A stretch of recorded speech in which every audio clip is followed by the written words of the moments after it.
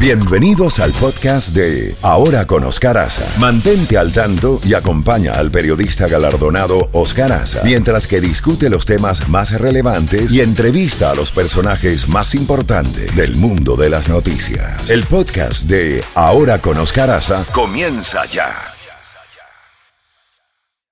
Toda la música de la A a la Z. La Z mañana. Una mañana diferente. Ahora con Oscar Aza. Disfrútala en Z92. Vámonos a Chile, 8:01 en la costa este de los Estados Unidos. Vámonos a Chile con el doctor Fernando Wilson, doctor en Historia, profesor de la Universidad Adolfo Ibáñez en Chile. Doctor, muchas gracias por acompañarnos en la mañana de hoy.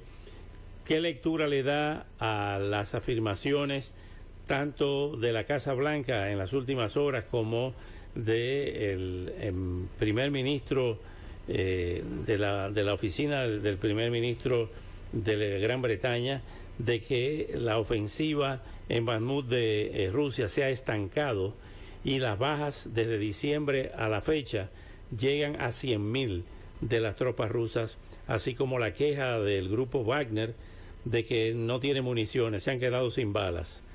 ¿Cómo ve ese panorama de el conflicto ruso-ucraniano? Buenos días y bienvenidos. Buenos días. Bueno, antes que nada, muchas gracias por la invitación. Y lo que vemos en esencia es el estancamiento de las operaciones de un ejército que ha perdido su capacidad ofensiva, que fue comprometido en una operación que resultó ser de naturaleza totalmente distinta a la que esperaban desarrollar, y que después de más de un año de operaciones se encuentra hoy día limitado o privado de prácticamente todos los recursos necesarios para continuar desarrollando operaciones ofensivas. Y para más INRI, esto se confirma por los reportes de solicitudes de munición a Egipto, a Irán, a China, que demuestran serios problemas de acceso a material.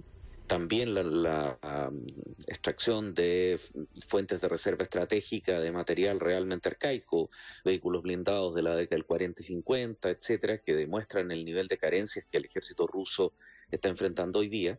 Y finalmente en Bakhmut las operaciones del grupo Wagner demuestran un elemento que es incluso más complejo en términos de que existe una fragmentación dentro no solamente de la cadena de mando, sino que de la conducción de operaciones mismas en el frente, en términos de que el grupo Wagner del señor Yevgeny Prigozhin, un grupo mercenario que no ha demostrado mayor efectividad en combate, pero que por el otro lado, al exigir munición, artillería y medios, diluye la capacidad de combate del propio ejército. Es decir, cada bala, cada tanque, cada pieza de artillería que le es entregado a Prigozhin es un elemento menos que tiene el ejército regular para poder conducir ataques u operaciones defensivas.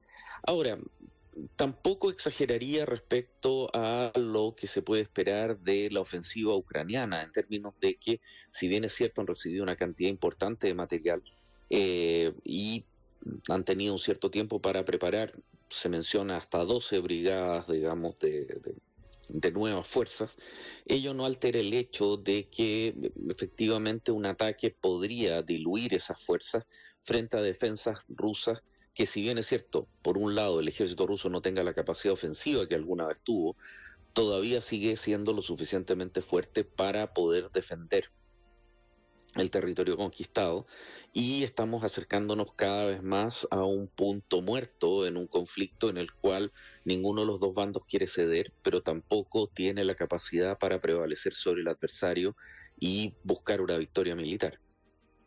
Si no obtiene una victoria militar contundente, Vladimir Putin, ¿pudiera correr peligro la gobernabilidad de él? A ver, en términos prácticos, esto ya no tuvo una victoria militar decisiva, y eso es claro ya desde la segunda, tercera semana de la guerra, hace más de un año.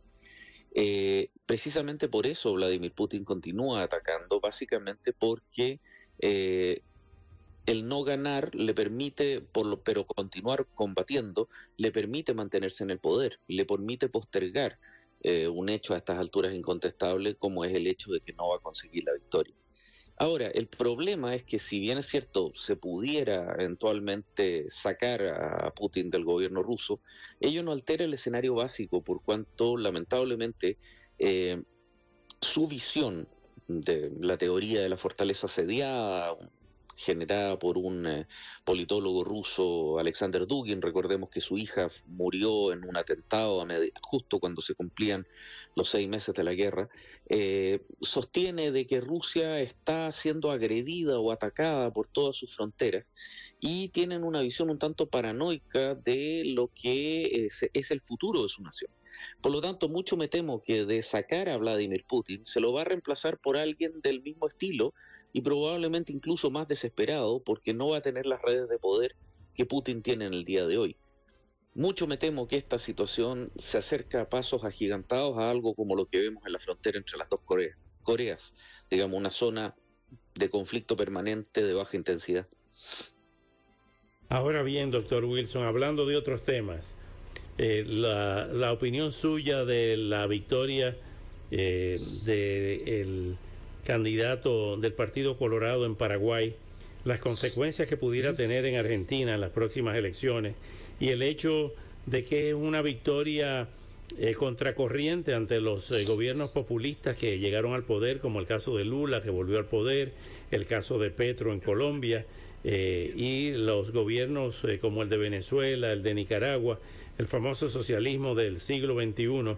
¿En qué medida cambia la corriente, por lo menos momentáneamente, con ese resultado en Paraguay? A ver, en términos prácticos es el inicio del contraflujo que vemos por segunda vez desarrollarse tras la segunda marea rosa. Los gobiernos de izquierda de primera generación, en la década de los 90 y más recientemente la primera década de este siglo, se caracterizaron por utilizar o aprovechar el boom de los commodities, es decir, del dinero fresco que proveía la demanda china por prácticamente cualquier tipo de materia prima. Su colapso se da precisamente con el colapso de los commodities y con el final de estas estructuras.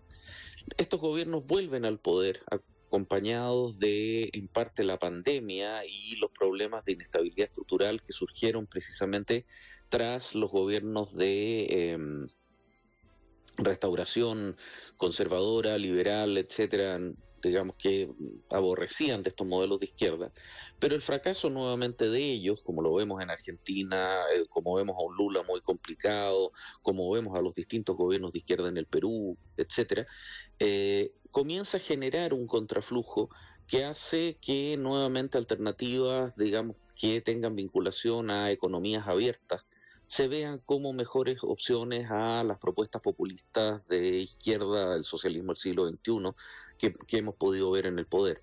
El caso más paradigmático ciertamente es Argentina, donde las propuestas kirchneristas llegan a un punto límite y simple y sencillamente ya no tienen mayor respuesta. El propio presidente, Alberto Fernández, no solamente renuncia a la reelección, sino que se convierte en una figura fantasmal, por cuanto el poder es realmente ejercido por Cristina Fernández y por el ministro de Economía Massa, quienes al mismo tiempo ya tienen que enfrentar una situación catastrófica con una inflación sobre el 100% anualizada y lo que es peor, una situación de gobernabilidad prácticamente inmanejable. El riesgo, sin embargo, en esta ocasión es que pudieran llegar alternativas de populistas de carácter de derecha, digamos, como es el caso en concreto en Argentina de Javier Milei. Incluso en el propio Chile, donde el gobierno de izquierda de Gabriel Boric desciende sostenidamente en su aprobación y enfrenta un escenario particularmente complejo con un parlamento en contra y respecto al cual hay un desengaño social importante, digamos, que hace que todas las figuras políticamente mejor valoradas correspondan a los bloques de oposición de derecha. Doctor Fernando Wilson, como siempre, muchísimas gracias por estos valiosos minutos y hasta una próxima oportunidad.